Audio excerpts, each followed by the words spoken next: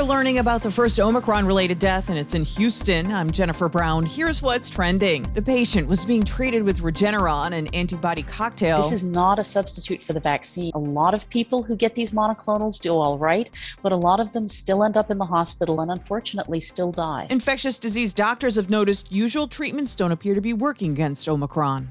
The holiday cards are coming in. Minted does custom photo cards and has been tracking what's popular, and so far it appears our mood is much lighter compared to last year. Keywords like vaccinated and reunion kept popping up. Even use of the word normal increased by 12%. This is all before Omicron, so the word cancel wasn't really on anyone's radar. Want to know a good Christmas time investment? An unopened Lego set. Economists say Legos saw an average annual return over more than 10%. That's more than gold and even some stock in big companies. So look out for limited edition sets on your next Walmart run.